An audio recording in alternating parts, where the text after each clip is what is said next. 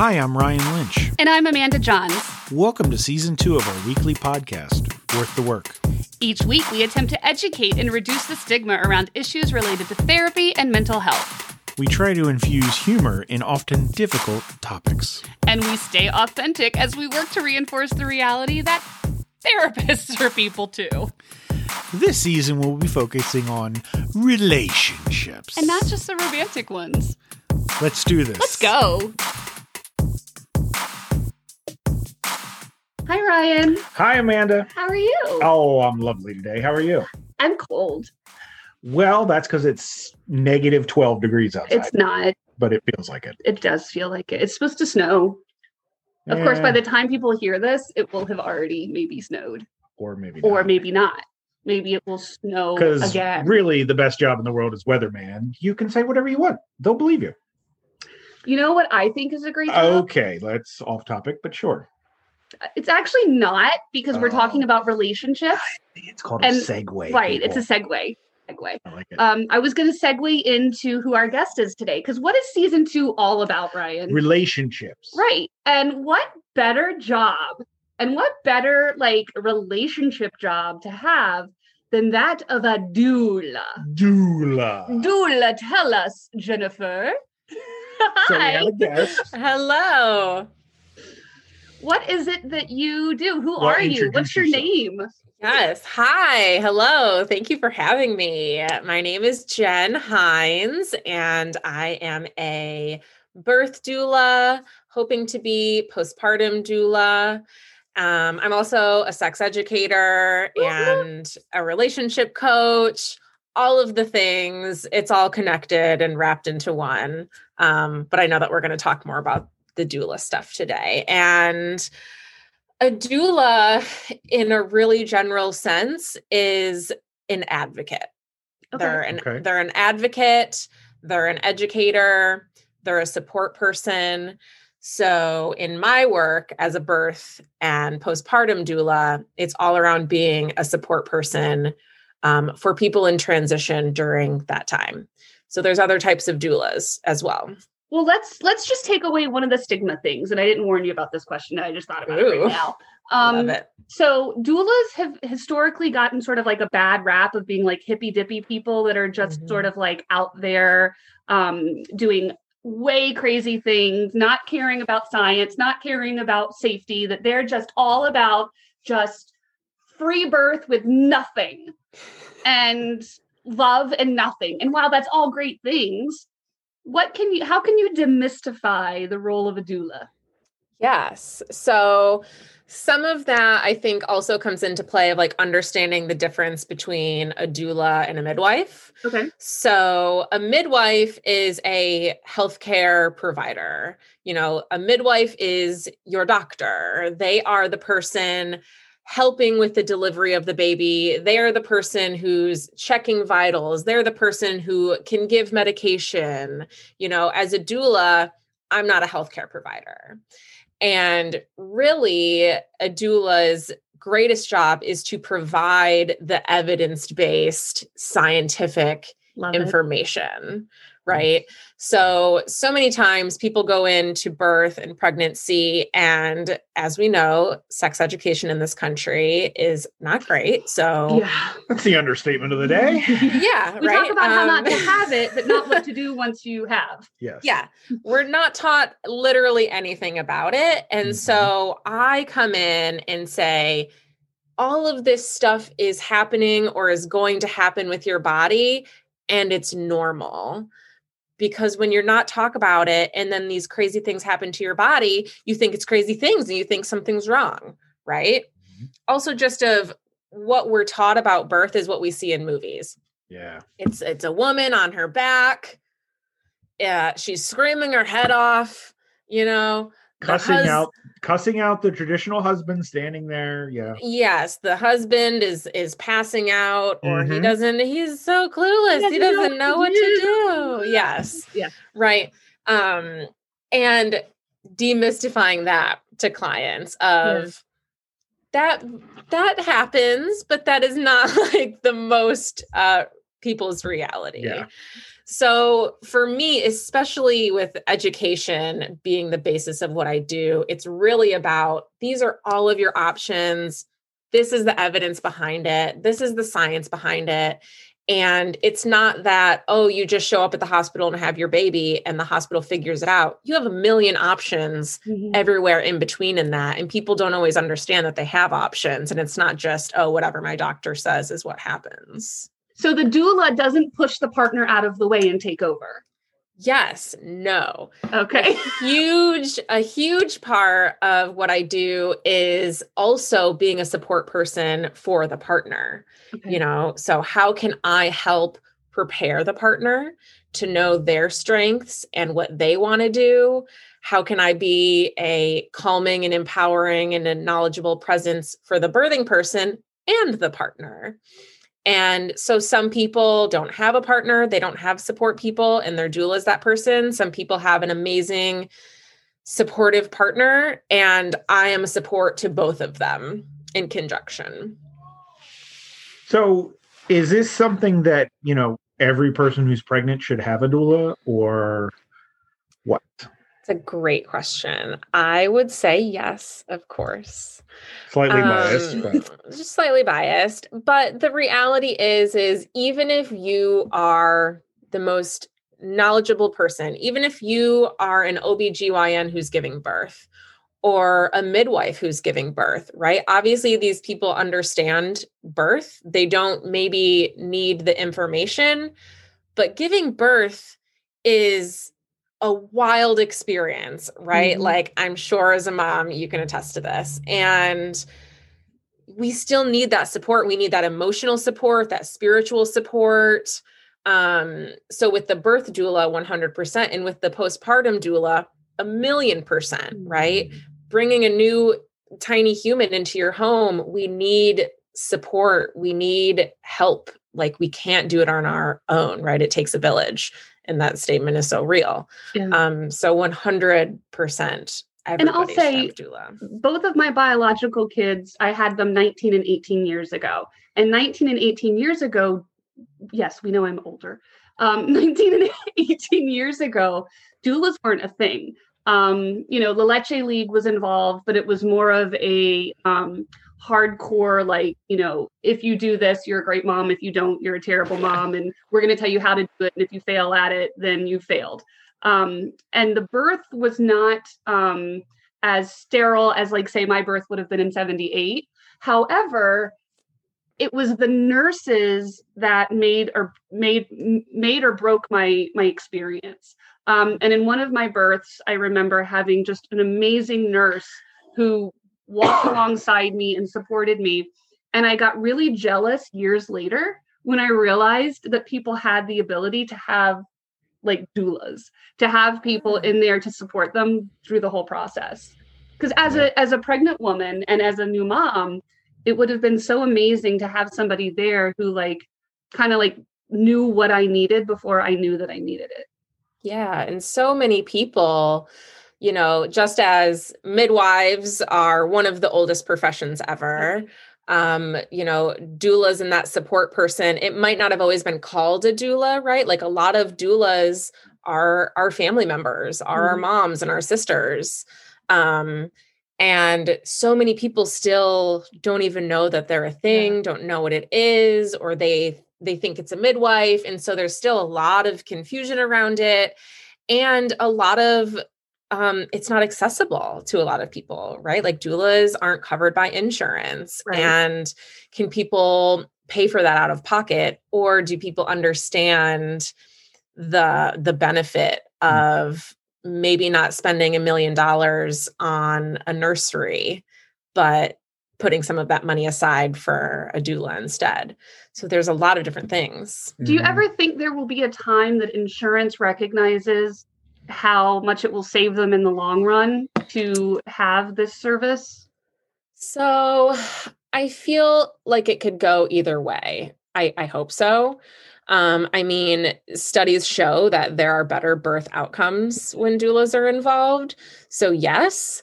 But this is also to say that C-section rates go down when there's a doula involved. And so is that not in the best interest of insurance companies? Okay. I'm not quite sure because there's a lot of money being made there when people are Yeah. in surgery and in recovery and Mhm. anesthesia and all of that. So I don't know. I would hope so. I would hope that in the best interest of birthing people, it would be an option at some point.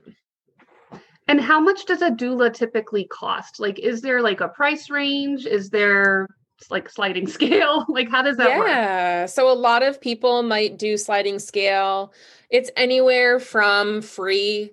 Either some people might do some pro bono work. Some people might do some sliding scale work. I would like to get to a point where I am able to do, 2 pro bono clients a year, maybe teenage Amazing. pregnant people, Yeah. People who really need that support. Need that support and advocacy. And then, regular rates. So I'm all virtual right now. My rates are $500 for the whole package. Wow. Some people charge $2,000 for I was their whole about to say, like, package. you're cheap. Yeah. And that's like my virtual package at the moment. And it will go up in the future at some point. But yeah, anywhere from free to a few $1,000s. Okay. And everybody's packages are different. I do about 3 prenatal visits where we do some planning and then some education, of course, on call and there for the whole birth, labor, delivery, and then 1 or 2 postpartum visits. And so that's going to look a little different between every doula for, how many pre and post visits do they do? Some people wrap in yoga if that's something that they do. Some people wrap in photography if that's something that they do. So it's like very person to person. Okay. For the hospital births that you're attending, are they letting you go in for the deliveries right now? It's a great question. It is kind of a cluster. Okay. And not for any reasons that anybody is making sense of, Okay. right? So it is hospital to hospital right now. Okay. Some hospitals are letting in doula. Some hospitals say, no, you can only have one support person. So you can choose your doula or you can choose your partner and you have to choose. Right. Some places are saying you can have your partner and your doula. But your doula needs to sign this sheet of paper and show their certificate, which is also a bunch of BS and is a whole conversation of like certification and whatnot. So it's really hospital, and the conversation is constant. And a lot of doulas are doing a lot of advocacy right now around that, but it's rough. Yeah. So I'd like to know a little bit more about, because you talked about the pre-birth, the prenatal, and then the postpartum. Can you tell me a little bit more about what you do in the postpartum? Yeah. So postpartum doulas are lifesavers. Again, it's person to person. It's really a time to make sure that, parents are getting rest, are getting fed, aren't stressing out about the laundry, have the support, have somebody to cry to, have somebody to talk to, have somebody to hold their hand. So it's anything from helping with breastfeeding, if that's a way that they're feeding their baby, to I'm going to do a load of laundry for you, to I'm going to hold the baby while you go take a nap, to I'm going to make you lunch, I'm going to go get you groceries. It's kind of whatever that person needs, that person is there for them. And everybody who has a new baby should have a postpartum doula. I want one now. I don't have a new baby. Can I get one?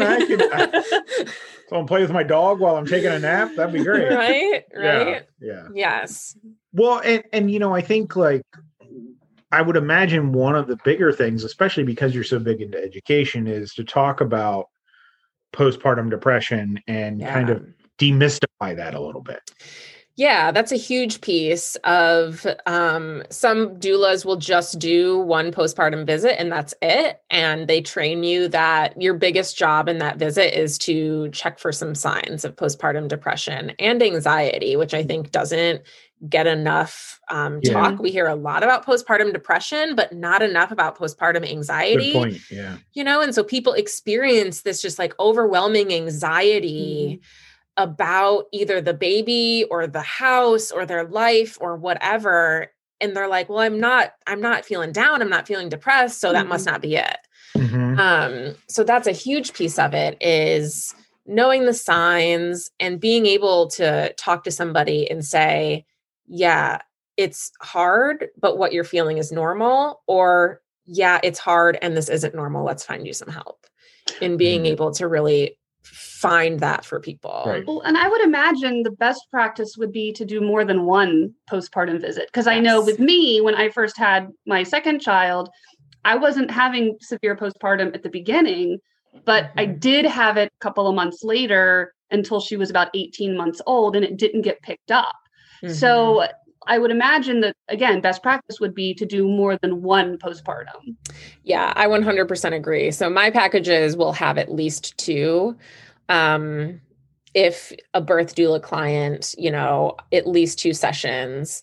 And that's another thing with the midwifery care model, is the same thing of you see your midwife a lot more regularly, a lot more times after you give birth. Whereas if you give birth and you have an OB, you see them at 6 weeks and they say, okay, you're ready to have sex now. Bye. That's kind of the conversation. I have no doubt. That literally is the conversation, is you can let your husband know that you're ready to have sex. Yeah. And you're like, well, maybe I'm not actually ready to have sex. That's not important. Well, and I think too, and this is not all OBs, because obviously there's really, well-informed OBs out there. Sure. But there are a lot of OBs that still fall in the model. And this was actually said to me that when I was having my postpartum after my daughter was born, and I wasn't wanting to have relationships with my husband or anyone, the doctor actually looked at me and said, well, your job's to be a mom now. That's why it's all changed. Wow. Right. And so then I was like, okay, well, it must be something that I'm not getting. It must be something that I'm doing wrong as a mom. And of course, now I know that that's not true. And it felt wrong when they said it. But here's this doctor telling me that my problem is that my role has changed. And now my job is to be a mom. So to have a compassionate. Well, and that's why there's so much shame tied up in stuff like postpartum. Depression and whatnot. That's right. Yeah. And being able to, I'm going to be launching a course this year about getting your sex groove back after pregnancy and birth. And a big portion of that is like reclaiming your identity outside of parenthood, because so much of that is, oh, you're a mom now, you're a dad now, you're a parent now. That's all you are. It's like, no, it should be an added bonus. It shouldn't wipe everything else away. Well, and I think even just a conversation with moms and dads on the boobs are still serving the same purpose after that they did before, even if there's milk coming out of it. Because it's, even because again, normalizing those changes. Right. Because again, like my husband and I brought it up in our pre-birth class at the hospital. We were looked at like we were crazy, because I'm like, how am I going to deal with knowing that like I'm feeding my child from this, and that my husband's also going to want them? And we were like literally shamed for bringing this topic up. So again, I am all for it. I love it because my favorite thing about this is almost always had to have sex to have the baby. Right. But let's not talk about that. And let's not talk about doing it again. Right. It's just that one time. Yes. Because that's normal. And we shouldn't you can have wine and just take care of your baby, because that's what your job is now. Right. Just drink wine and you'll be fine. Drink the wine, you can have sex. Yeah. And then take care of the baby. Yep. But don't breastfeed the baby after you've had the wine in order to be able to have. It's all healthy. It's a healthy circle. Oh, man. Yeah. Lots of stuff. What I think it would be important here is, can you tell us a little bit about the normalization of childbirth for whatever that is, because there is no two similar childbirths. But tell us a little bit that something like the fact versus fiction type thing. Yeah, I mean, so I can't throw the date at you and nobody would remember the date anyways. Sure. But at some point in time, this medicalization of birth started to happen. And that was when the fear started to get baked in of it's this medical thing and it's going to hurt. And so it needs to be this medical thing and we need to have these interventions and we need to have these drugs. And we've been fed that now for so many years that that's how we assume birth is. We think birth is this medical experience, and it's not. It is a physiological event that happens every day. Mammals are doing it all the time. I was about to say the animal world somehow does it without. Yes. I mean, my goat needed interventions a few times, but most of the time they plop them out on their own. Those goat shoulders get stuck. Right. Not bring up your goats one time. That's all I'm asking. Oh, I love it. And, so bringing back this idea of these are normal physiological, biological experiences that, yes, do sometimes need medical intervention, but not placing this, it's a medical experience first.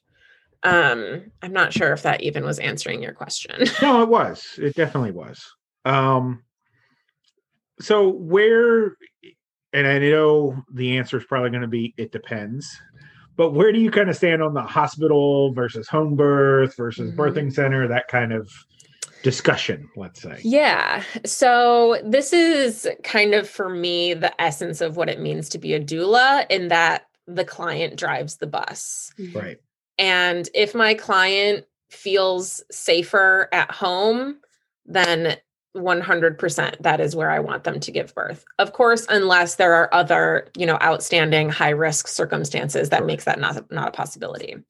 If my client feels safer in a hospital with an epidural, with all the things, great. Like, if it's a birthing center, whatever makes the client feel safe, because the second we don't feel safe, our adrenaline goes up, and that messes up all of the other hormones that are helping labor progress.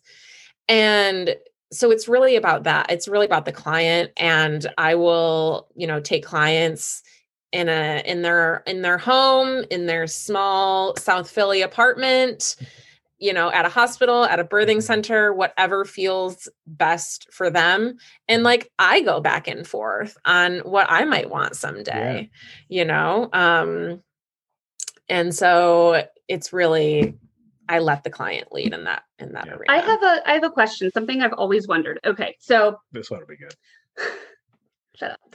So I had both of my biological children in the hospital. Okay. And they immediately were given, whatever, I think it's vitamin K. Yeah, thank you. I wanted to call it Special K, and I'm like, that's a drug. That is cereal. That explains so much. So much.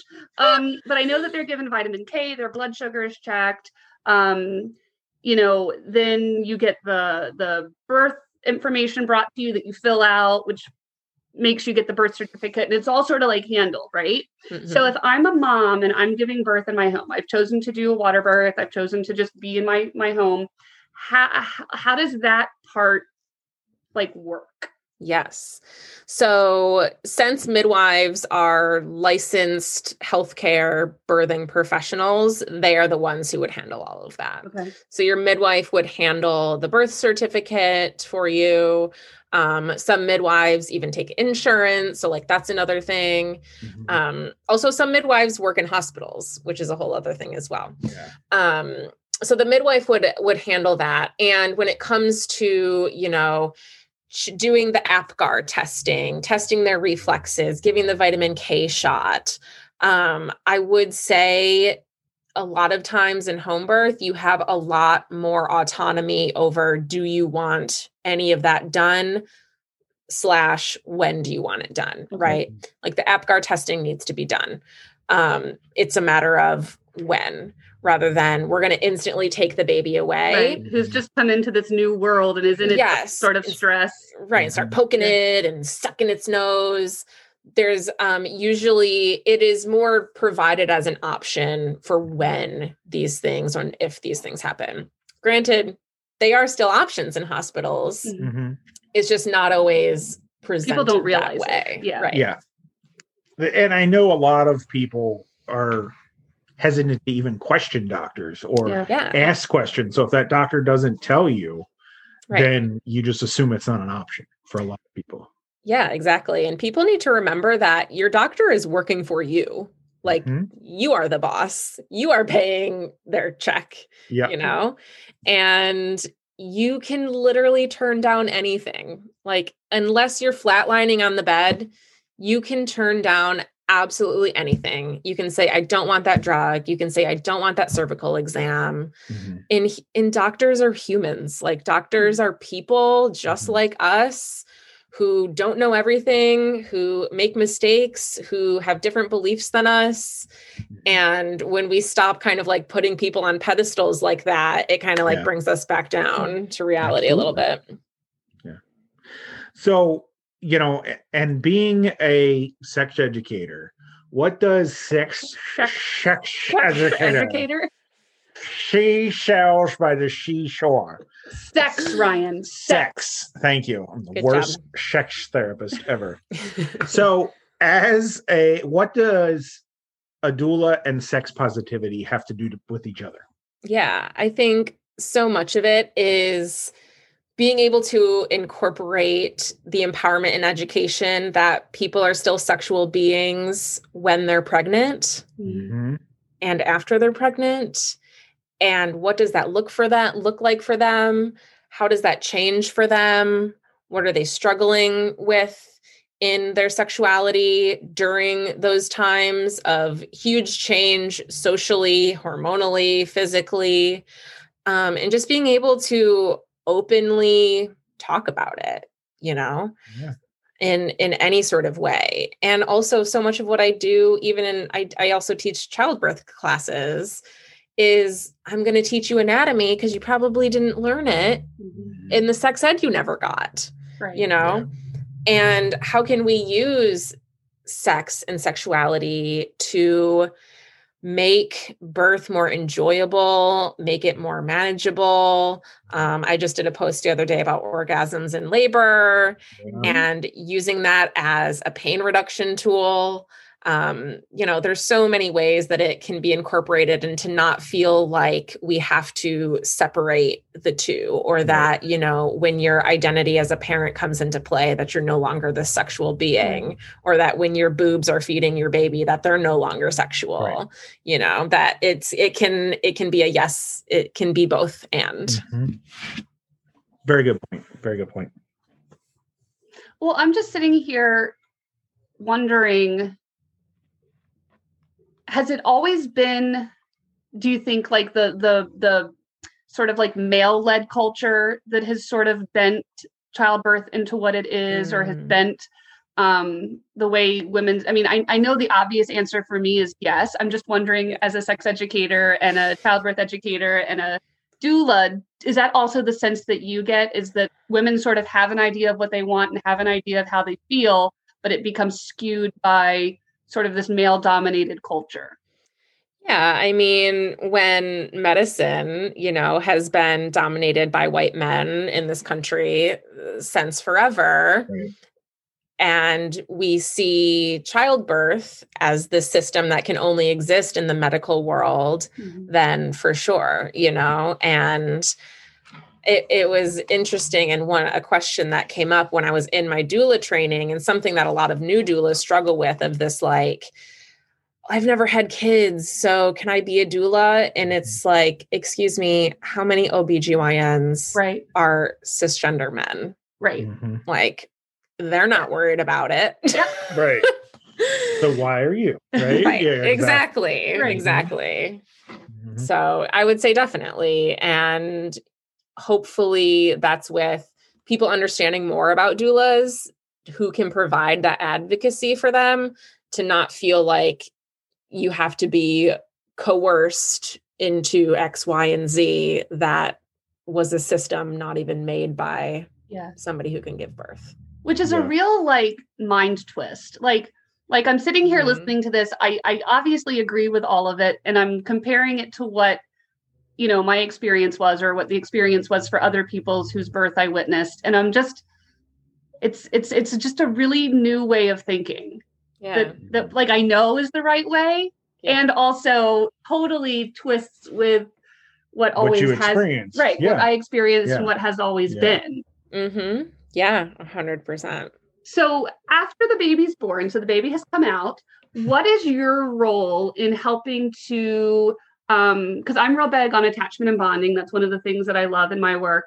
What is your role in helping the baby to, and the mother to bond and to get those bonding chemicals going with whichever parents are there to be part of this?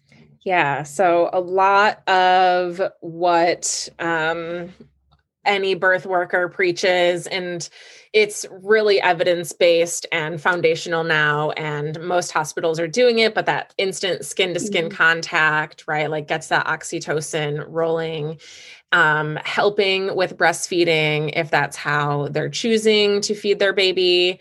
And just being there to answer questions. And I think, again, this idea of like, you're normal, even if like you're feeling a little crazy, and your baby's going to cry, and that's okay, you know?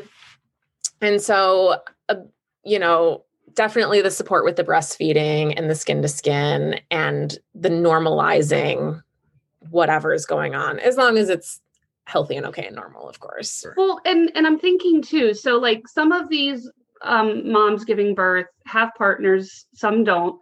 For those that have partners with them, is there anything that you do to help the partner to feel like they are part of that sort of experience instead of sort of like standing off on the back, not knowing what to do? Yeah. I mean, one of the biggest things that I'm preaching to partners is like, you know, your partner who's giving birth better than anybody else in this room except for themselves.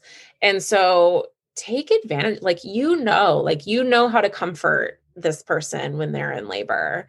And even if partner is breastfeeding, and so you feel like, well, what can I do? Because I can't breastfeed. There's a million other things, you know, bring them some snacks while they're breastfeeding, change the diapers, find your own time that you can build in with baby to get that bonding going. And skin to skin with the non-birthing parent is also so important. And it's the same chemicals get going. And so it's super important for both parents to do the skin to skin and have that alone time and that bonding time. And maybe it's, if one parent is breastfeeding, maybe the other one is like bath time is their thing. And like, I love bath time with babies, as long as they love it. Not everybody does. Sounds great. That's a whole other story. Right. But, find that thing that's our thing. And that's what we do together. And that's our bonding time. And I love that you keep talking about the skin to skin contact. Because that's something that used to be reserved just for like NICU babies when they were super worried about the NICU baby, and only after the NICU baby could be taken out of the incubator. And so the fact that it's become so mainstream is something that like those of us in the attachment world are like, oh my God, this is finally, right? Why did it take this long? So simple, like the monkey I know exactly study. Which experiment. Yeah. Whatever, Harlow. Is that that horrific experiment. Yes. Like, come on. Well, and I think like you said, normalizing that the baby's going to cry, and it doesn't mean you're doing anything wrong. I think because that is something that's so simple, yet so much of a mainstream thought. Like if my baby's crying, it's something, and I'm failing as a parent to provide it. Yes. The normalizing the crying and you can't spoil a baby. No, you can't. Holding your baby all the time and wearing it and, letting it fall asleep on you when you're rocking it, like you're not spoiling the baby. And this, like, I need a regimented schedule and all of these things that it's just like, no, it's all normal. It's a newborn. This human just came into this world. Like, they're going to cry. They're going to scream. I think too, normalizing that there's like a reason that babies tend to be awake at night. And that's because like, your body was like not rocking it to sleep all day at night. And so the baby's used to being awake and like floating around and doing whatever it does inside the uterus at night. Because that was one of the things that was really interesting when I was working with young moms, was that they couldn't understand why the baby's schedule was so wackadoo. I'm like, well, there's a reason. Yes. You're awake and moving, you're rocking the baby. Yeah. I love that. Yeah. That's a good point. That's great. What else, Rye? Well, so what other services do you provide? Like you talked a little bit about the class you're developing, which I definitely want to hear more about. Yes. I'm developing a few classes. So super excited about the like getting your sex groove back after birth and pregnancy. It's going to be, I think, a 6-session course. Awesome. I have a childbirth course that I've been doing. Doing another one in February. I have my doula, my birth doula work. I do coaching on various things, mostly relationships, whether it's your relationship with yourself and dealing with like self-worth stuff, or your relationship with your friends or your partner. Sexuality education. I really focus on LGBTQ issues and relationships. So kind of all... You're all over the place. It all wraps up together. Yeah. And then I wrote an ebook over the winter. What year is it? And it is a workbook specifically for couples. Okay. So the educator in me. What is it called? It's called Loving Forward. Okay. Ooh. And it's for sale on my website. And it's a downloadable PDF. You can print it. You can just read it on your computer or phone. And it's a workbook. It's worksheets, it's conversation prompts, it's templates on all of the hard topics: sex, religion, politics, kids, housework and chores. I'm missing some, but all of the things that should be discussed, like in couples therapy, right? In couples therapy, in a relationship, and before you like make long-term commitments to one another. Yes, or a baby. Well, yes. Yeah. So ideally, this is for like, we started dating and we just became official, or we just got engaged. Yeah. But we've been married 20-something years and we've disconnected, and now we need to reconnect. Exactly. Perfect. Spot on. So I will be purchasing that shortly. So what is this website? Where can people find you at? Yes. So my website is jhimed.org. So jhimed.org. So it's like the opposite of JLo, J High. Remember. Jen Hines. And we can put it on our website too, and our resources. Yes. And my Instagram is at j.hi.m.ed. And I'm dropping all sorts of gems there. Very good follow. I will highly recommend it. Thank you. Super, it's really fun. I'm having somebody do a takeover for me tomorrow. So that'll be really cool. And all things birth, sex, relationships. That's great. Is what's happening on the gram. That's awesome. Okay. Well, thank you. Is there anything that we didn't want to share that we didn't cover? I would just say, if you're giving birth, get a doula for sure. Get a birth doula, get a postpartum doula. And doulas do all sorts of work. There's death doulas. Oh, wow. There's doulas that are there for people when they're doing any sort of gender affirming transition. There's doulas for everything. If you need support in a time of transition in life, there is a doula that exists for you. Do they have paperwork doulas for therapists? Yes, I think that's called a secretary. That's what it is. Yeah. Fair enough. Well, thank you so much. I really appreciate you coming on and sharing all your knowledge with us. Yes, thank you Yeah, it guys was so fun. much for having me and Yeah. having me on a Friday, and it was great. Yeah. So All Ryan, right. Yes. where can people find out more about us? On all of our social media sites, which are, Why don't you tell us, I Ryan? can't remember. Okay, fine. You can find us on Instagram at Worth the work. worththework_. You can find us on our website at worththework.net. You can find us on Facebook at Worth the Work with Amanda and Ryan. I think that's what it is. And I think our email address is worththeworkcounseling@gmail.com. I don't know anything. I've only been doing But this you can for contact us on any of these. like 22 episodes. We're really bad at self-promotion, in case you hadn't noticed. Yeah, so what should people remember, Ryan? That they are. Worth the work. Bye. Bye. So lame.